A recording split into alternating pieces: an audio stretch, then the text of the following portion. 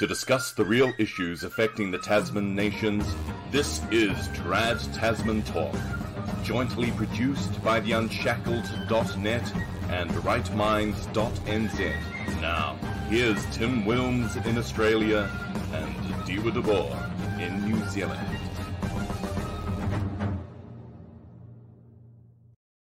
Hello, everyone, and welcome back to Trad Tasman Talk on this Friday, the 5th of August, 2022.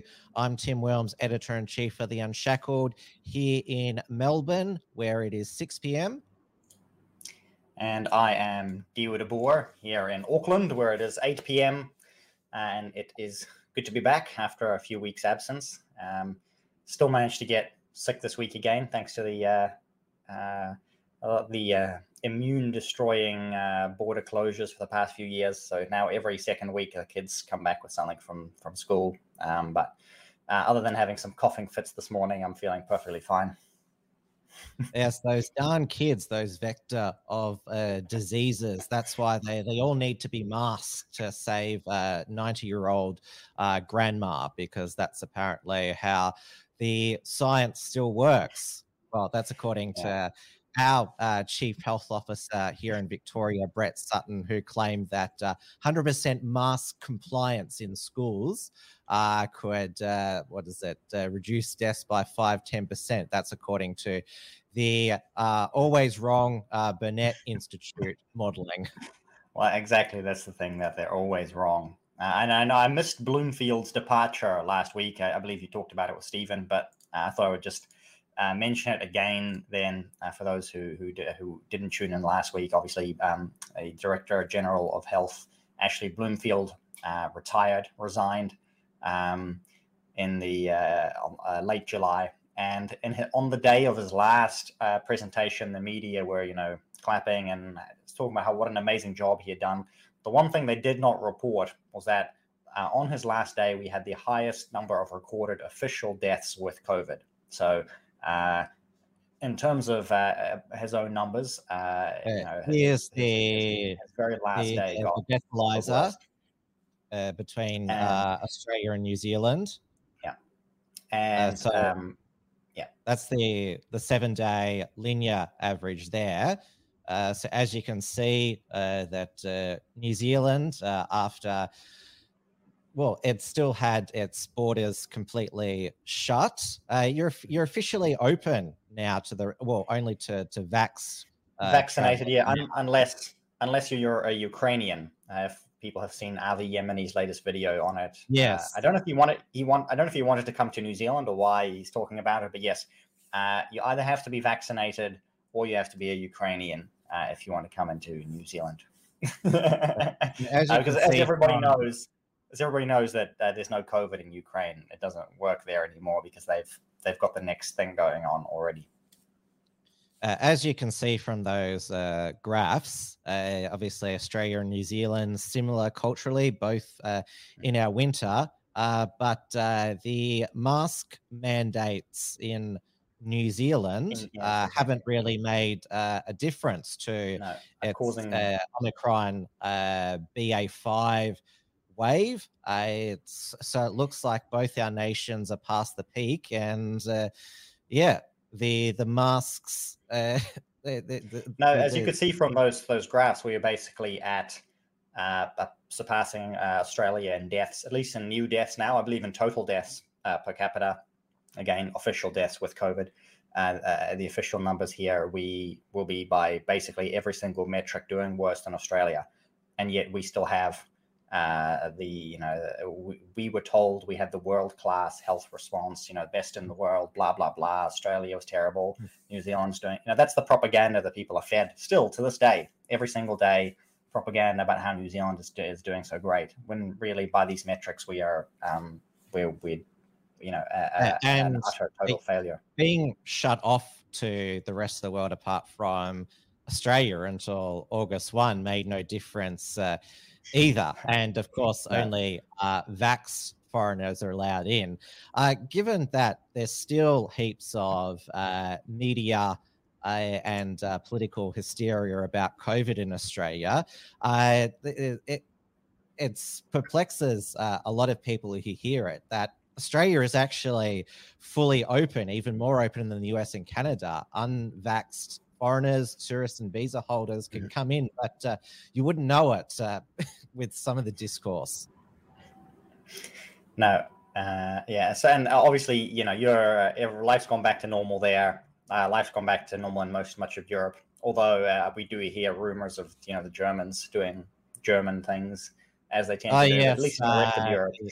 Yeah, mask mandates from September onwards, presumably. So it never ends. Maybe the mask will be because there's no power. That's exactly it. Absolutely bizarre. Hello to all those people in the chat, by the way. I see a few regulars in there. Good to see you, Margot, Origin, Colin, and so on, and all the others. Great to see you. So obviously, while the rest of the world has moved on, we have Jacinda Ardern still going on the news talking about how schools may choose to enforce mask mandates and how maybe she's like super happy to bring mask mandates back. Yeah, because we had in Victoria the education department and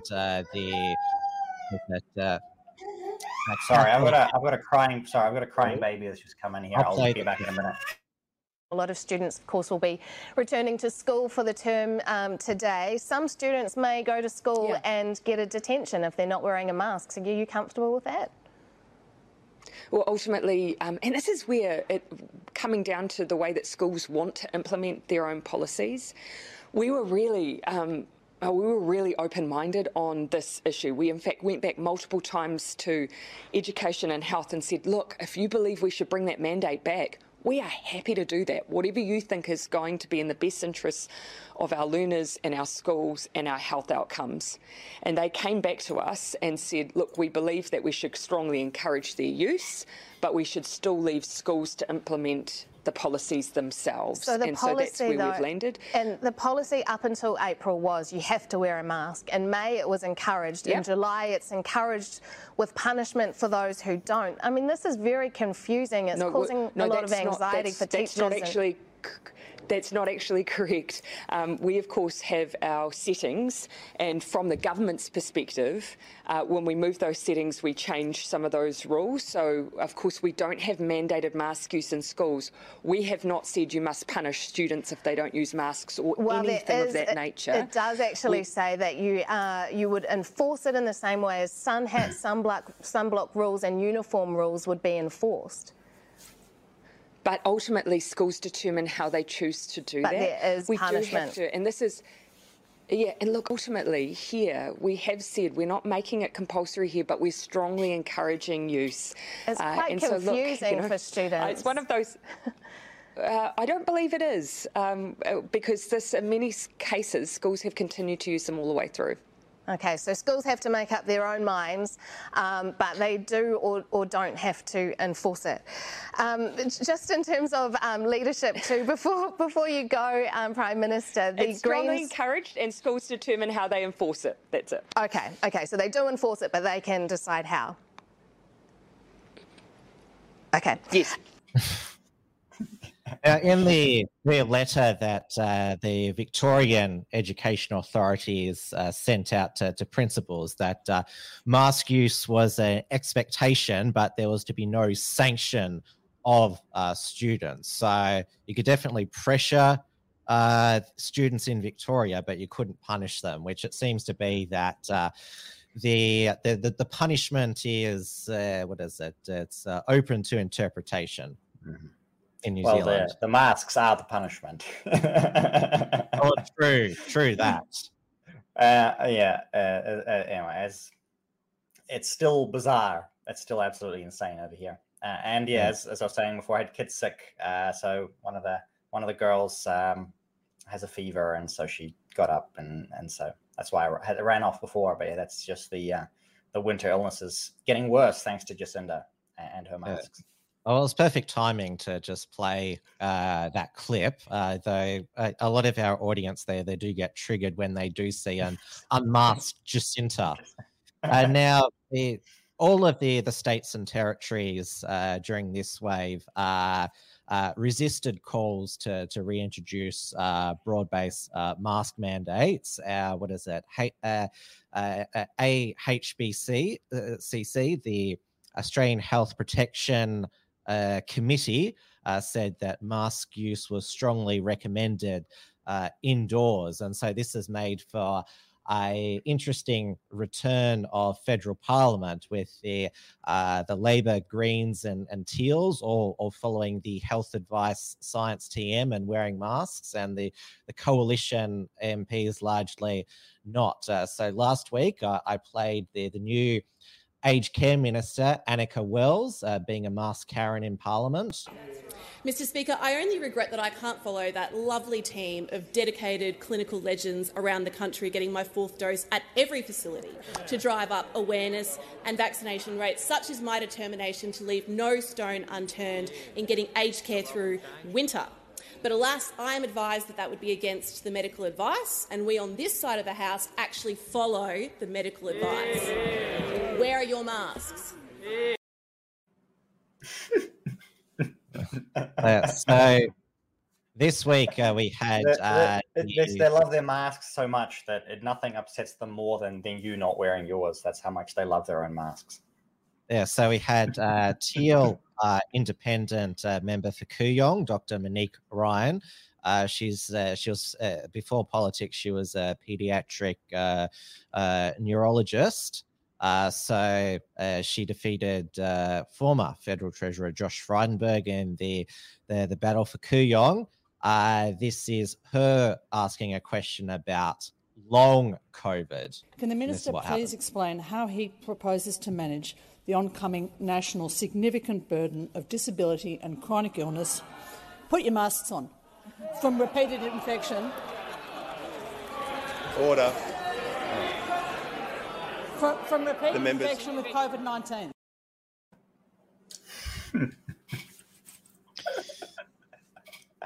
Good on those coalition MPs for groaning and heckling. I couldn't even imagine our opposition doing that here. That's how pathetic and gutless they are. And so, Monique's supporters, they had this artwork mural mask on, except that, of course, it's okay to speak in Parliament without a mask on, and also pose for a photo op with your fellow Teals after the successful emissions reduction legislation passed. As long as you're seen clutching your mask, I assume they all hold their breath while posing. And we joke, but it wouldn't surprise me. Yeah, and Kate Cheney, she's the Teal Independent from Western Australia in Curtin. She's been photoshopped in there because despite being so careful and wearing a mask like the other Teals, she still got COVID. And this is Monique Ryan earlier this year with Jacinta Ardern. Again, would have liked to have seen Jacinta with a mask on there. And this is a Monique Ryan's supporters on election night celebrating her victory.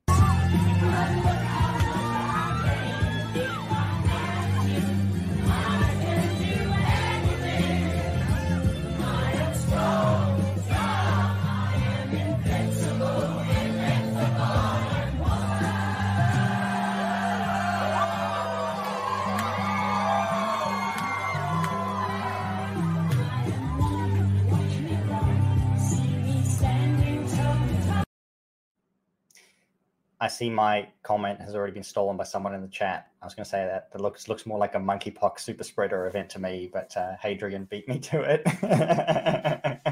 That was on May 21. That was the day after the first monkeypox incursions into Australia.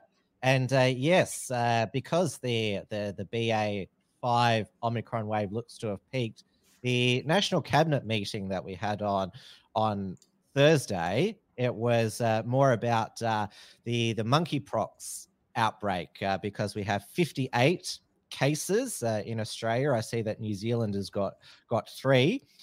So our Chief Medical Officer, Paul Kelly, declared MPX, that's its shorthand, a communicable disease of national significance. And also that we've had I don't think it's a national significance. We've had the first deaths in the West from monkeypox. There's the official monkeypox tally with all the USA is going absolutely exponential growth there. So there's been two deaths in Spain. When we looked at this a couple of weeks ago, Spain was number one, but I see that they've lost their spot. So it's the globalist American empire at the top. Yes, Biden has just declared monkeypox a health emergency. So has San Francisco, New York State, and New York City. And so that, of course, means they're going to require everyone to keep in their pants, right? That's the new health requirement, right? No, because that would be advertising discrimination. I mean, this is the perverted contradiction with the monkeypox outbreak and obviously the COVID outbreak, if you'll pardon my pun, that because 98% of cases internationally in gay, bisexual men and other men who have sex with men, you can't stigmatize the most at-risk groups. And I know a lot of people have been perplexed by this. It's been around for decades, this term, men who have sex with men. It's an all-inclusive sexual health term, because obviously not all men who have sex with men identify as gay or bisexual. They might be married to women, as Karen from Media Bear has outlined. My husband's getting the monkeypox one. Right? Yo, if your husband comes home and says that he's getting the monkeypox vaccine, it's time to it's time to investigate your marriage. And we had our health minister, Mark Butler, announce that the Albanese government had secured 450,000 doses of the new third-generation monkeypox virus MPX vaccine by Bavarian Nordic.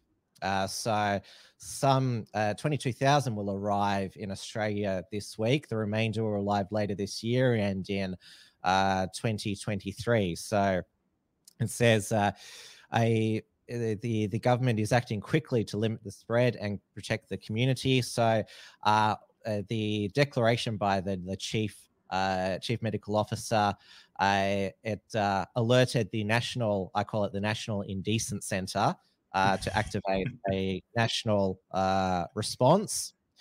And so it says the government will provide funding to peak organisations to undertake targeted communication activities that support the monkeypox response in Australia. A highly targeted campaign will also be created to encourage at-risk populations to vaccinate. And I also should it's again weasel words, at risk groups of monkeypox. The Barbecue Bulletin, they had 98% of monkeypox cases in gay, bisexual males, and other 2% just kidding themselves. We're also told that in Australia, the 58 cases, they're exclusively in the at-risk cohort. And one of the Australian sufferers of monkeypox has decided to out himself. Jack Barlow, who's a former Liberal staffer, who's said that the federal government's been too slow to act with securing vaccines. He acquired it on a recent trip from the United States, and he says almost certainly contracted monkeypox from a sexual partner in Provincetown, Massachusetts, who later tested positive. So he's been doing a media blitz. This is him in the 9 newspapers. He also did an interview for ABC News and also SBS News. I mean, some people have no shame, I guess, is the real because Australia is hosting World Pride in February 2023. Whoa. So, this has got to be a vaccine race. And this vaccine, unlike what they sold the COVID vaccine as, it actually is a sterilizing vaccine. Once you get the vaccine, you can't get monkeypox. You can just get back to whatever it is you were doing. I see some people in the chat right now saying, "Oh, is it safe and effective?" Basically, is anyone going to believe them? Well, I mean, most people will, but there was actually a story today. I didn't send you the link because I only just thought of it. But the childhood vaccinations across the board are down in New Zealand and dropping. So I think I'm seeing here the numbers here were about 82%, 83% immunization coverage for children now. So, and this is because obviously, because of the vaccine mandates, because of the faulty vaccine, they're actually creating, they're radicalizing anti-vaxxers. That's what the guy, whatever you want to call it. Who cares? But basically, the government is torpedoing its own, people's trust in these health institutions. So, the own goals, I suspect, will continue. This week, the ATAGI, Australian Technical Advisory Group, approved the Moderna COVID-19 vaccine for children aged 6 months to under 5 years, but only for certain at-risk population groups, like immunocompromised children and those with a disability. So they didn't recommend broad-based vaccination of really young children, which of course disappointed the COVID zealots. There was one who on Twitter suggested that they were going to take their children to Hawaii, where you can get any 6-month-old vaccinated, but they would probably still mask their children regardless. Yeah.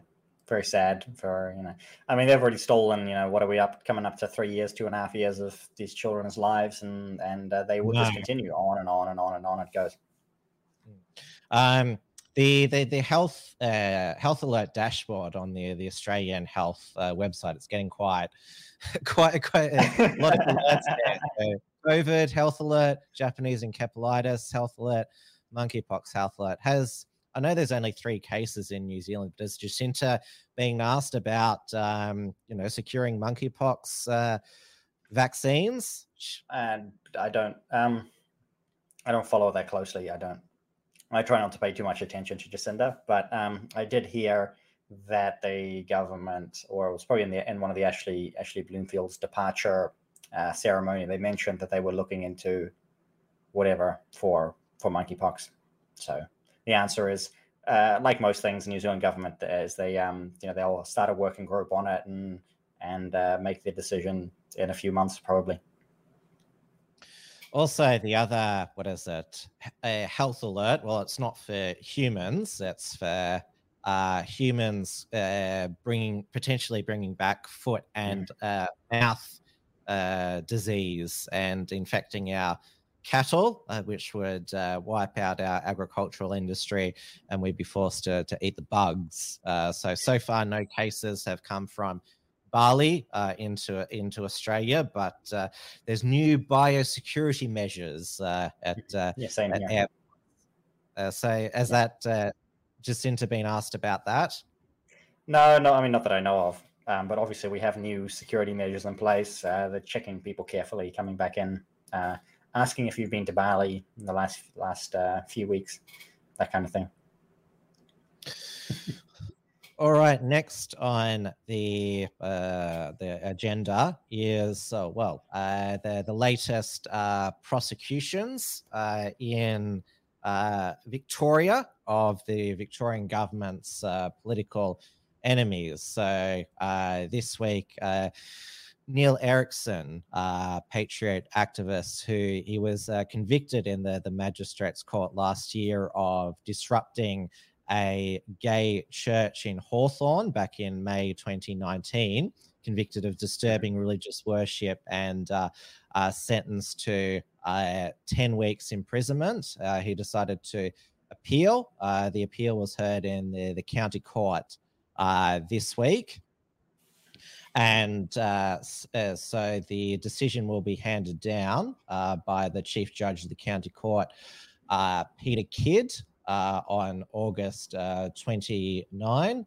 Margot Huss, my producer, who was actually there with Neil that night, wrote an article on The Unshackled, reaffirming her view that he did nothing wrong in calling out that church. And I'm sure I'm not a Christian, but you are, Dewey. You'd agree that with Margot and Neil that I would absolutely agree with them on that. Mm-hmm. But yes, during the appeal this week, because the church is no longer in operation at that particular location in Hawthorne, and apparently it's because Neil so traumatized and triggered some of them that they couldn't even go into the room again. That room, because it just brought up trauma. That brought up the trauma that they suffered that night. Anyway, so I guess yeah, we'll see what happens. Like you said, the judgment the appeal there hasn't the judgment on the appeal hasn't been given out yet, so we don't know what will happen. But yeah, I guess so. He hasn't actually been to jail at all yet. It is purely so you got to wait for like 3 years before they throw you in jail. Yeah, and this is if he is sent back to prison, it'd be his second imprisonment for disturbing religious worship, which is a charge that has only been made. Like, these are the first charges, I think, in 50 years in Victoria. He spent a month in prison for disturbing Islamic prayers at Federation Square back in April. I remember we talked about that. 2019. Yeah. So. Also, this week, one of the local National Socialist Network members, Jamelwyn Roberts, who also goes by the online nicknames the Vanilla Gorilla, the Aryan Barbarian, and Caucasian Catch. He was convicted of public nuisance after the swastika ban was passed by the Victorian Parliament. The public display of the swastika was passed. It doesn't come into effect until December 22. He decided to do some swastika stickering in Caulfield, which has a large Jewish population, with another associate, Jack Darren Bell. And so the magistrate, David Starvegi, told Roberts he avoided jail by an absolute whisker, and he has to complete an 18-month community corrections order. He said it would have jailed Roberts if he had not pleaded guilty. And he said, "This is one of the most disgusting, vile, repugnant acts of anti-Semitism and racial behavior that I have ever seen. Your behavior is tantamount to pure evil and is vile behavior. It's got no place in modern Australian society, and you're to be condemned for that." Just checking. So you said the law doesn't come into effect until later on in the year. So did he get convicted for something that wasn't actually illegal when he did it, or public nuisance? Because, well, it is a nuisance to stick anything on public property, but 200 hours community service, 18 months community correction order, and I doubt that's going to change Jim's political views. I mean, he is a hardcore National Socialist, so much that he's got his view inked in. He's got a swastika tattoo on his chest. He could come to New Zealand and join the mongrel mob. The new legislation, it actually exempts a swastika tattoo. So when the new laws come into effect, Jim can go to the beach and take off his shirt, and I'm sure he'd get a little... the neo-Nazi loophole in the new swastika legislation. Just get it tattooed over your face. He's also now got a black sun tattoo on one of his arms, which triggered a bartender at an Irish pub that he was drinking at with some fellow nationalists, that the bartender actually spat in his beer, which is that's one of the most disgusting unhygienic things I've heard somebody do for a long time. Yeah. Exactly.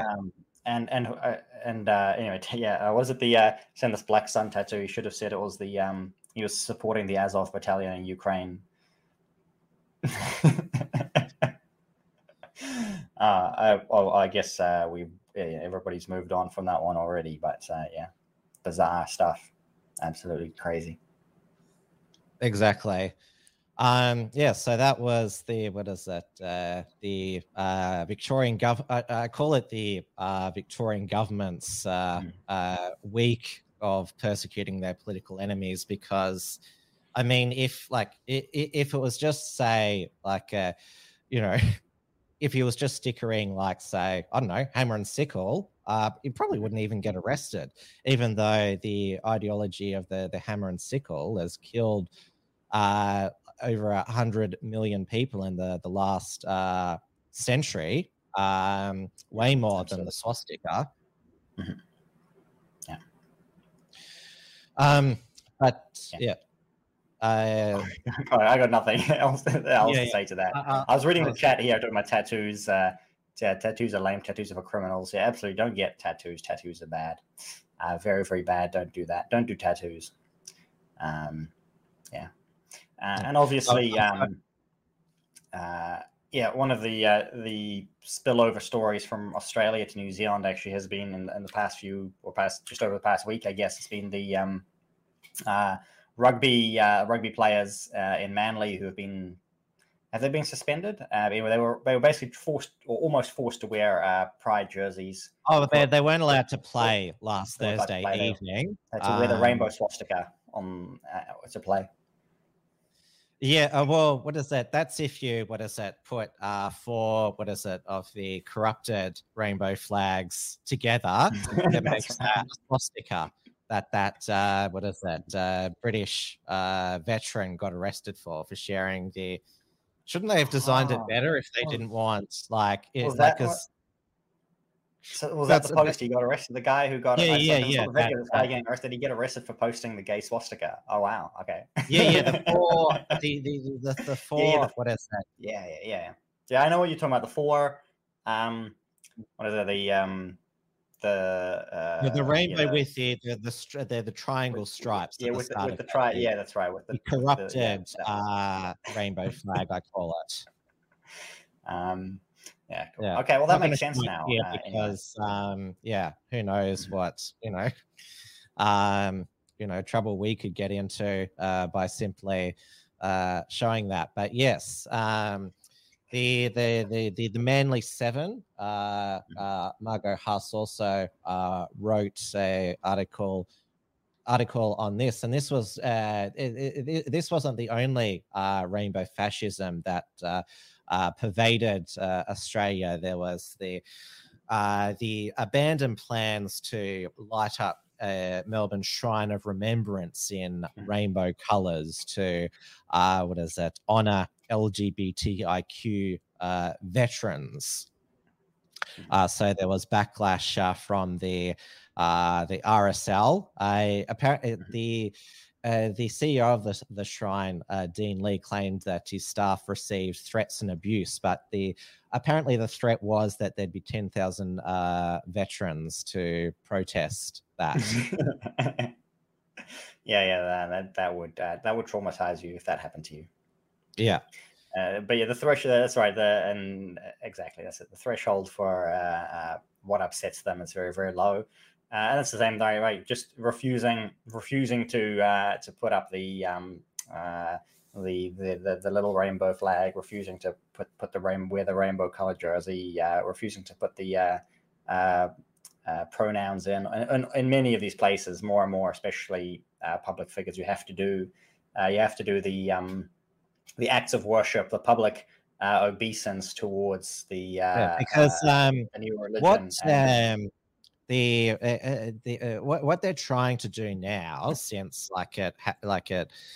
it has it's been used as a political flag for many years. They're trying to redefine the rainbow flag and say, no, it's not about the LGBT agenda. It's just about inclusion. So you don't even have to agree with the lifestyle. You just wear it to show you're inclusive. That's exactly. the new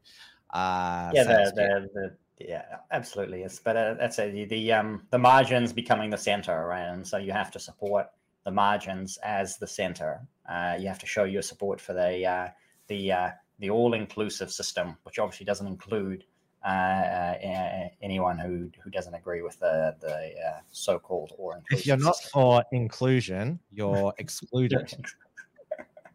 Exactly. So, and obviously this is getting much. This is getting worse and worse, especially. I guess rugby player is not the best example for morality in all areas of life, but obviously there are the sports, the sports, as I've said before, we're sort of a replacement for public religion in some sense, and so the sports are being absorbed into the new religions. They have to also, they have to be at the vanguard of the inclusion, the religion of inclusion. And this is something that I've been writing about the past couple of weeks since Family First was deregistered as a charity here in New Zealand. I started, working on an article about this. Obviously, a lot of discussion has been happening about Christian nationalism, both in America and even in New Zealand. I noticed, as I found out, journalists are very interested in Christian nationalism. But this is basically a choice that you have at this point now. It's like, what are you going to have? You're going to either have guys forced to wear the gay flag. You're going to have puberty blockers for 10-year-olds. You're going to have, you're going to be worshiping the LGBT religion, or you can have Christian nationalism. There is no future for anything in between. So I've written a brief little manifesto on the subject that I was hoping to publish this week, but I'll probably publish it on Monday. Just need to go through and edit it a little bit more tomorrow. That's where I see the choices. You're basically going to have a public Christianity. Yeah, and that's the poster that inspired me to put it all together. You've got your option to have Christian nationalism on the one side, or you're going to have the LGBT religion on the other side, and you have no real other choice. You have no way to stop it, not without a sure foundation, without commitment to having a Christian nation. You can't stop this. We've seen how quickly it's filled a vacuum. We used to have a Christian nation, like 50 years ago or less, at least to some degree. And as that vacuum has been created, as secularism has become sort of the idea that the secular meant atheism. So instead of the secular being what Christians did outside of religious matters, outside of the church, outside of ecclesiastical things, then you had the secular realm, which is where Christians did everything else that wasn't governed by church authority. But that has basically now become that became very briefly the religion of atheism. Secularism became, we need to have an atheist state, which lasted for about 5 years, and now you have the new religion,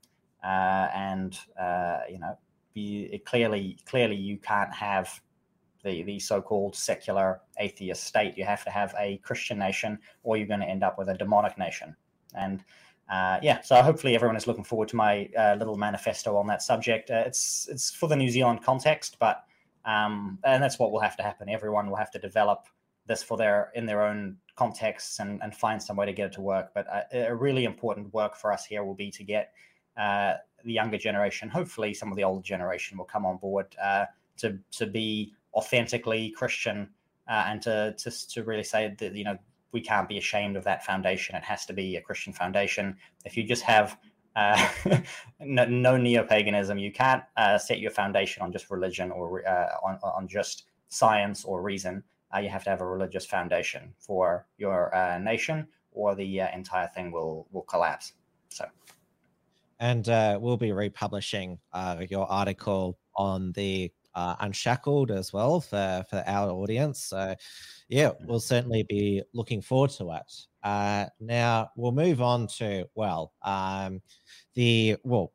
what's happening to the ordinary man and woman, while the politicians having all of these virtue theatrical exercises and passing all these symbolic laws. The economic situation, cost of living, standard of living, all going south. Mm-hmm. Especially in New Zealand, but Jacinda has come to the rescue. The so-called cost of living payments have started to arrive. We got one for Amy. Obviously, I don't make too much money to get one, but if you're poor or you have a wife who doesn't work, you get some money. So you got $116 this month. You get $116 next month, and then you get $116 the month after that. So for 3 months, you'll have a little $116 bonus in your bank account if you make less than $70,000 and you're not a beneficiary or a retiree. So it was a kind of very strange setup, and that resulted in people getting, say, for instance, dead people getting the payment because if you had an open account with the IRD, you get it if you were overseas. So if you had worked in New Zealand before, had a New Zealand bank account, if you'd ever filed a tax return with the IRD, they sent you some money. If you're sitting on the beach in southern France and you'd done some kiwi fruit picking in New Zealand a few years back, you can now buy a bottle or two of champagne courtesy of Jacinda Ardern. So she has said the cost of living crisis is a global, like the inflation problem is a global problem. So it's a globalist problem. And then they sent, if you want to bring that up on the screen, they sent a little backfire email. So obviously Jacinda didn't support this email, but the Labour Party decided to send an email. It's called the cost of living bribe. It's at the top of the section there. You got it. There you go. So you scroll down to that email. They send an email to their supporters saying, "Great news! I'm incredibly proud to be a Labour Party member. I'm sure you saw the news. More than 2 million New Zealanders received the $116 new living payment. If you're proud of this initiative too, please consider chipping in $24 today. Your contribution will help Jacinda and Labour prepare for the next election." Basically, they paid out a bribe to everyone and then asked for people to donate it back to the Labour Party. So they printed the money, gave it to their supporters, and then asked their supporters to donate it back to the party. A full gravy train circle. I'm sorry, I'm laughing, but it is sad, I guess. Yes. Anyway, it's being paid to dead people, being paid to all kinds of people. And like I said, it was they targeted it at supposedly poor people, but it was basically targeted people who are either not working or people who earn very little. So that means you could be earning $1 million a year, but if your wife doesn't work, then she'd get the money. So you'd be very funny. I enjoy it, but obviously not a good look for the Labour Party. Of course, if the surefire way to stop inflation is to just increase spending.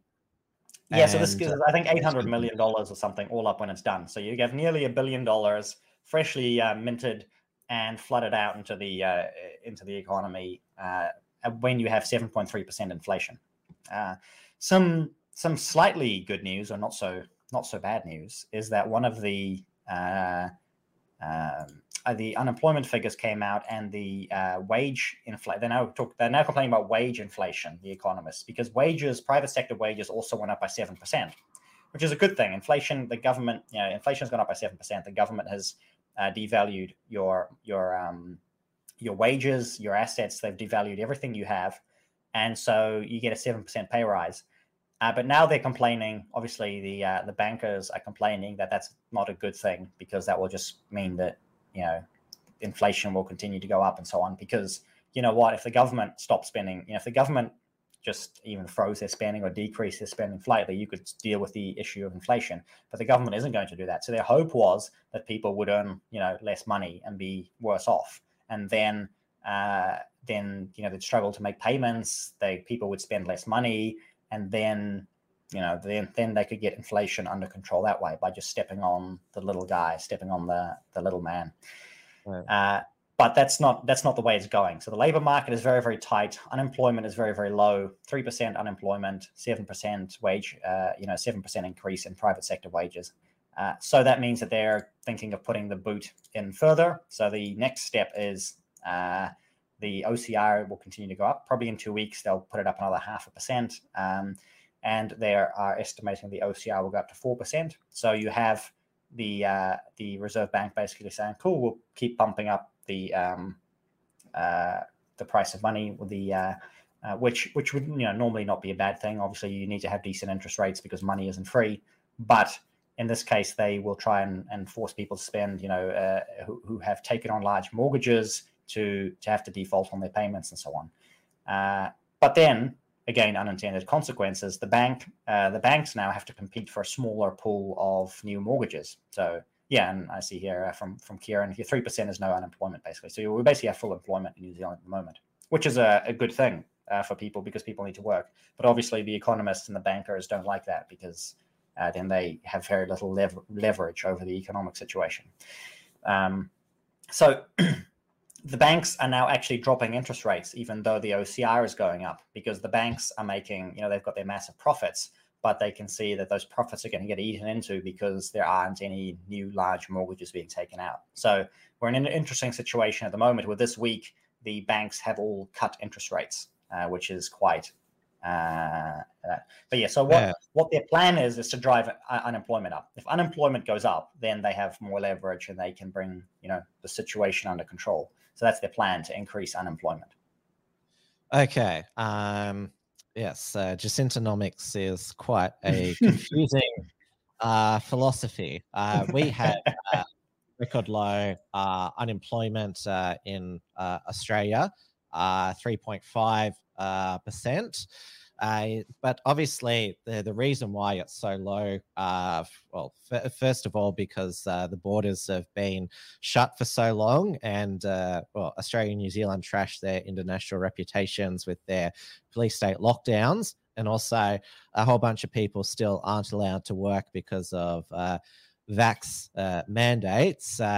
Albanese and his treasurer Jim Chalmers are attempting to solve the skills shortage with a jobs and skills summit in September in Parliament House. I've described it as a mini local economic forum.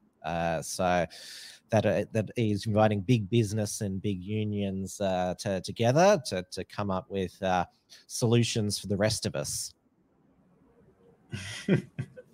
I'm not sure if they have redefined unemployment yet. Oh, well, redefining whether it's good or bad. So if unemployment is... like in New Zealand, obviously, the number of people collecting a benefit are at a record high, all-time high. But in this particular case, unemployment only really counts people who maybe are looking for work, sort of, or who are supposed to be looking for work. They're no longer counting the people who are either underemployed or people who have just given up completely. So that is how they've redefined unemployment. So we have like nearly 10% of the eligible population not actually working, but they're just not counting them. And we had the Reserve Bank of Australia this week raise interest rates by 50 basis points, so 1.85%, and I should call him disgraced, discredited governor of the Reserve Bank, Philip Lowe, said we'll do what's necessary to crush inflation. I mean, the reason why I call him disgraced and discredited because he said last year that interest rates would remain at 0.1% until 2024. So why would anyone believe anything that he says going forward. I mean, he should have resigned in disgrace already. Well, a part of what he's saying is true in that they will do anything as long as it just involves you being worse off. That's the only thing they'll do. They won't do anything that'll put the central bank worse off. They won't do anything that'll put the government worse off. So yeah, they should all be disgraced. Yeah. It's fuel prices have gone down both in Australia and New Zealand, though. Our Labor government is not going to extend the fuel excise discount. So if you're going to fill up, make sure you fill up this month of August. It'll go up by 22 to 25 cents in September. And yeah, same. We obviously have we have had our prices come down from the high as we were talking about, before the show. The situation in Ukraine has changed slightly, allowing the fuel prices to come down. And obviously, it's very, very hot in Europe at the moment. But when winter comes in the northern hemisphere, I think we'll get the double whammy, where the tax increases for petrol will come in again at the same time that the global oil prices will go up again as well. We've had the first parliamentary fortnight of the new parliament wrap up here in Australia, and Anthony Albanese is already on long service leave until September, despite the fact that, well, before Parliament sat, he was jet setting around the world. Don't you have to be in the job for, a long time to have some long service leave? That's normally how it works. But he claims that he had a productive first week. So his promise to legislate their 43% emissions reduction target by 2030 passed the lower house with the support of the Greens and the Teals.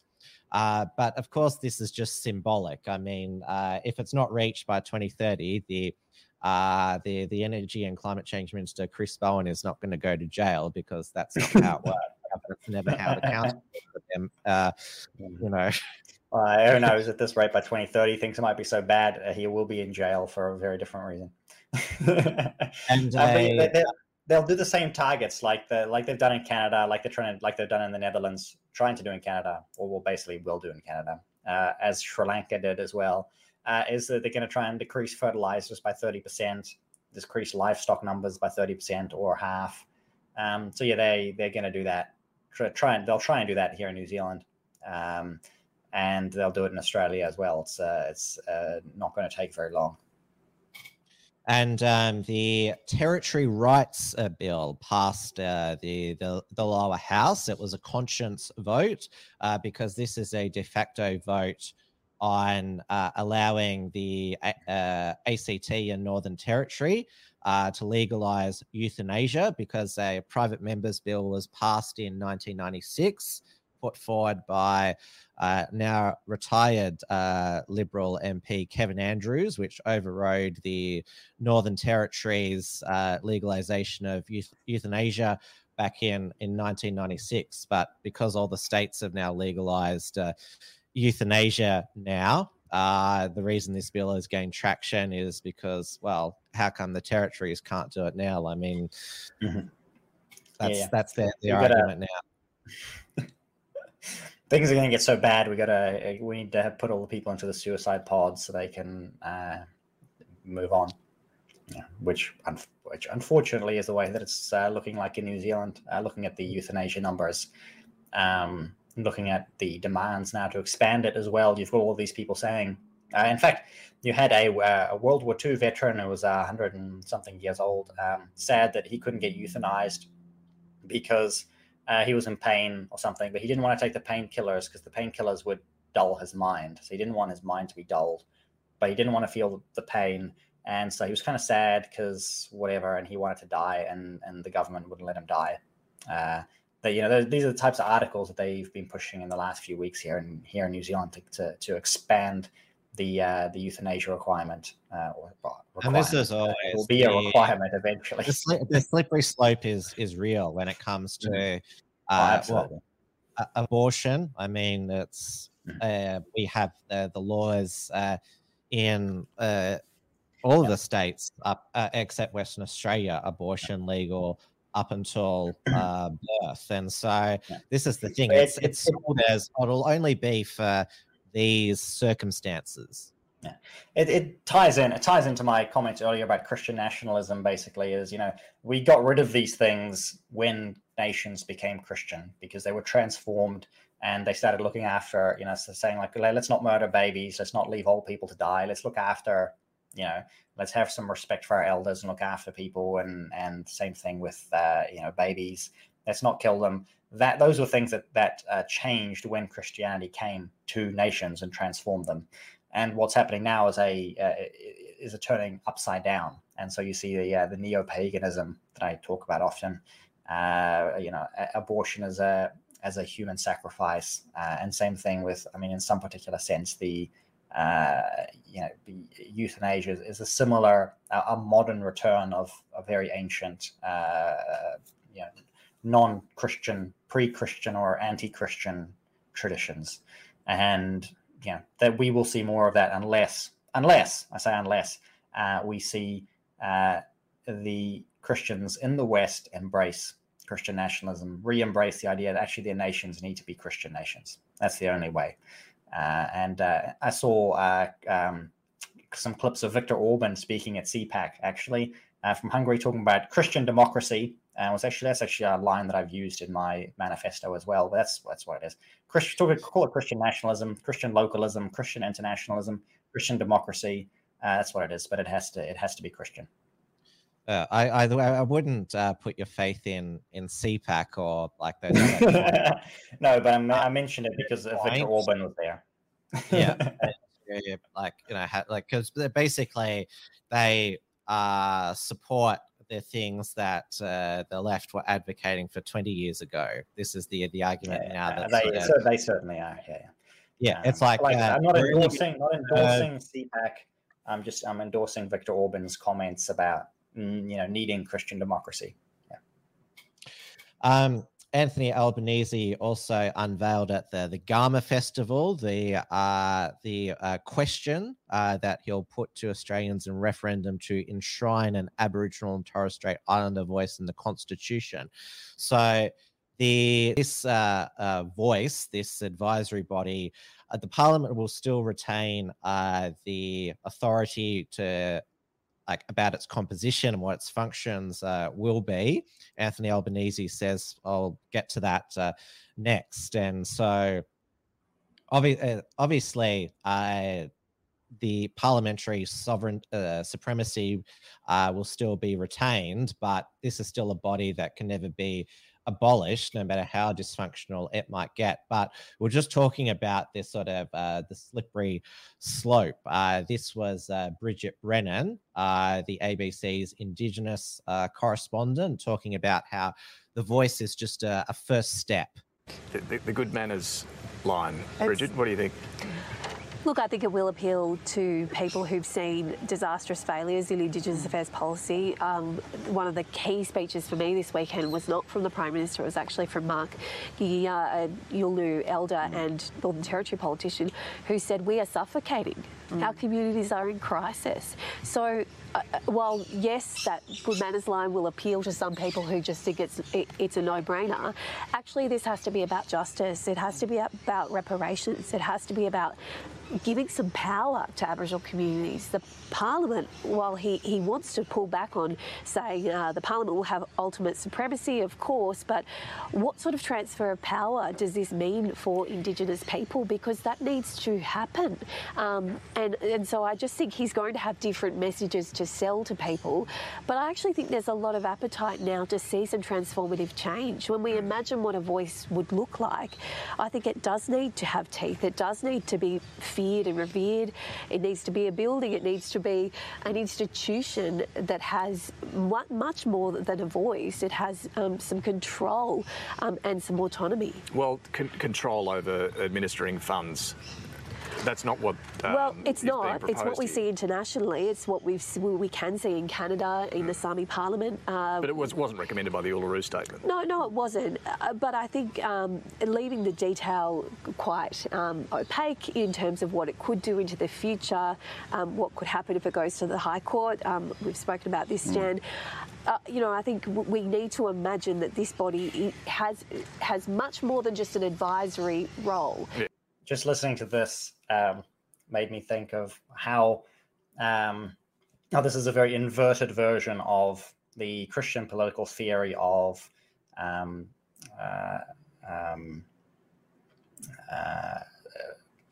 sort of basically a localism that you would see with subsidiarity. So the local communities and their communities should have power, should have much more control over their own affairs and over what happens to them, over what they do with their resources. But you can see from the way she's speaking, it's very much the opposite. They want power over what? Not their own affairs. They want power over everybody else's affairs. Right? They want power over the entire nation. And they don't actually want to empower the local communities. It's basically what they want is revenge, right? Reparations. They want revenge. And they don't really care about fixing their own problems. They care about getting revenge on the people who they feel have wronged them. And that's it. That's what it is. It's a complete inversion, a complete opposite of what subsidiarity would be, which is what they should be asking for. Or Greens Senator Lydia Thorpe, who called the Queen a colonizer during taking her oath of office, she described herself as an infiltrator into the Australian Senate. Yeah, that's it. A fifth column. Yeah. We are into overtime. We'll try to get through the rest of the topics quite quickly. Yeah, I'm happy to skip the rest I had planned. I'll let you wrap it up, and that's all good with me. I've had some extra venting about Christian nationalism, so I'll take my time.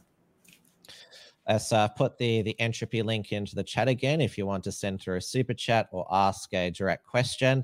The long running defamation case that Clive Palmer brought against WA Premier Mark McGowan, who countersued him, has wrapped up. And so Federal Court Justice Michael Lee said that they both defamed each other during their war of words over the WA border. You get to call it even if that happens.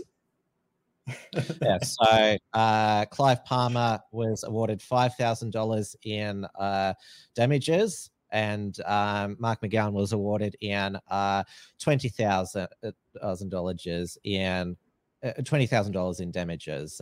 But the judge was quite scathing of the pair of them for wasting the court's time. So he said, at a time when public resources devoted to courts are under strain and judicial resources stretched, one might think that only a significant interference or attack causing real reputational damage or significant hurt to feeling should be subject of an action of defamation by a political figure. So the costs are going to be decided later, but costs are going to be well in excess of the damages. So the real winners are the lawyers, and the main loser is the WA taxpayer, because Mark McGowan funded his defence using WA taxpayer resources. He defended the use of WA taxpayer resources by saying, well, Clive Palmer started it. So his defense was, well, he started it. This reminds me of my children. Yeah. And yes, the Liberal parties in New South Wales and Victoria are imploding. The Liberal Party is in government in New South Wales. They've become consumed with the scandal. Well, it's called a scandal.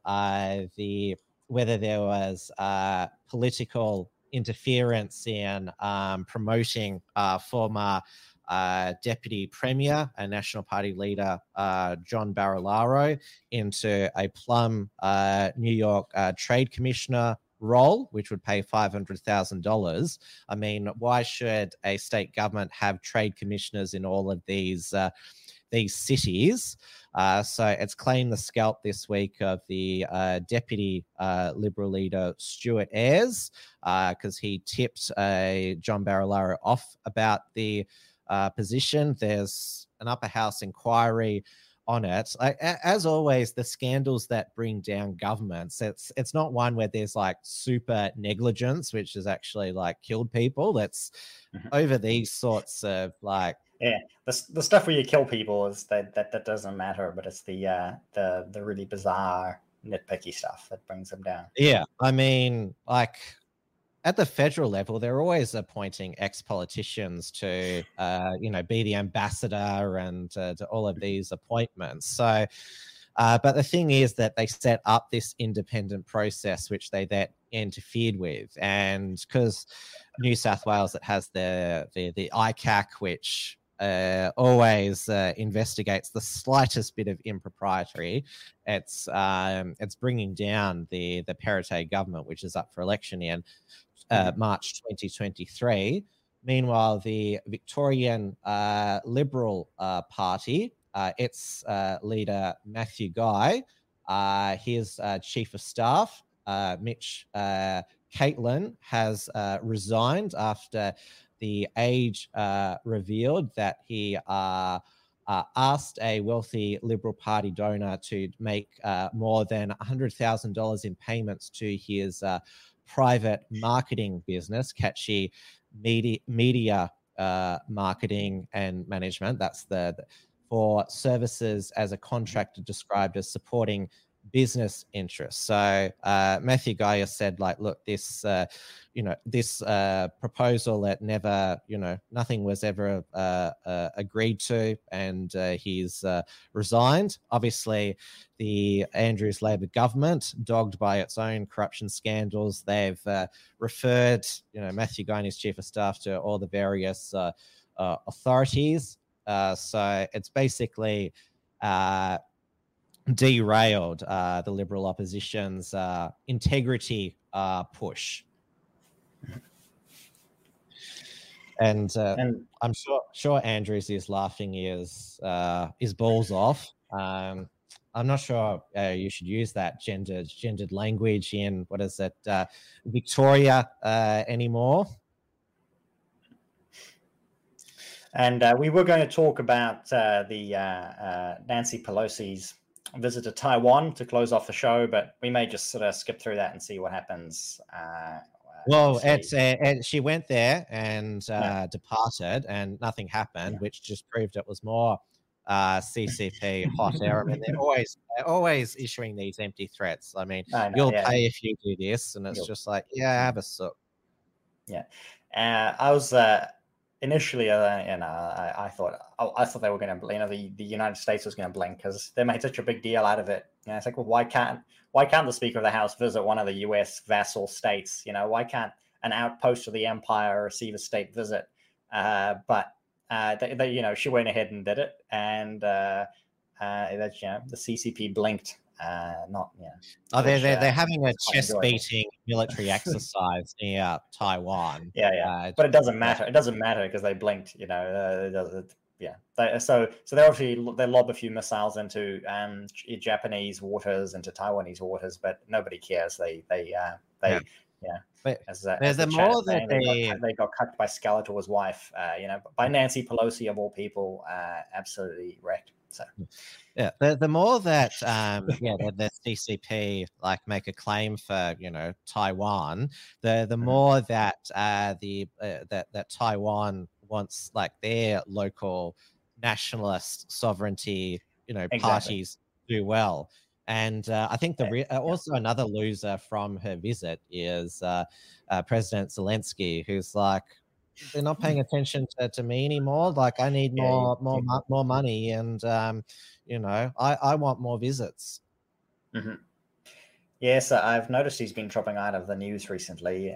We'll see what happens. Who knows? As soon as Ukraine disappears from the news, I suspect that the war will sort of be negotiated or closed. When's Milan Fashion Week? Is he going to go down the runway there?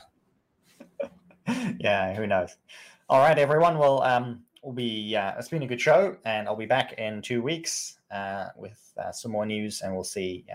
I think just on that topic as well, the Vogue somebody here mentioned the Vogue cover shoot. I think the Vogue cover shoot, not just being enough, it was actually counterproductive. I think the Vogue cover shoot was a step too far, and kind of damaged their brand quite a bit. So, anyway, good night, everyone. Like I said. Christian Nationalist Manifesto for New Zealand coming out on Monday or Tuesday next week, and I'll be back with a live stream again in 2 weeks. And until then, take care, and we'll see you then.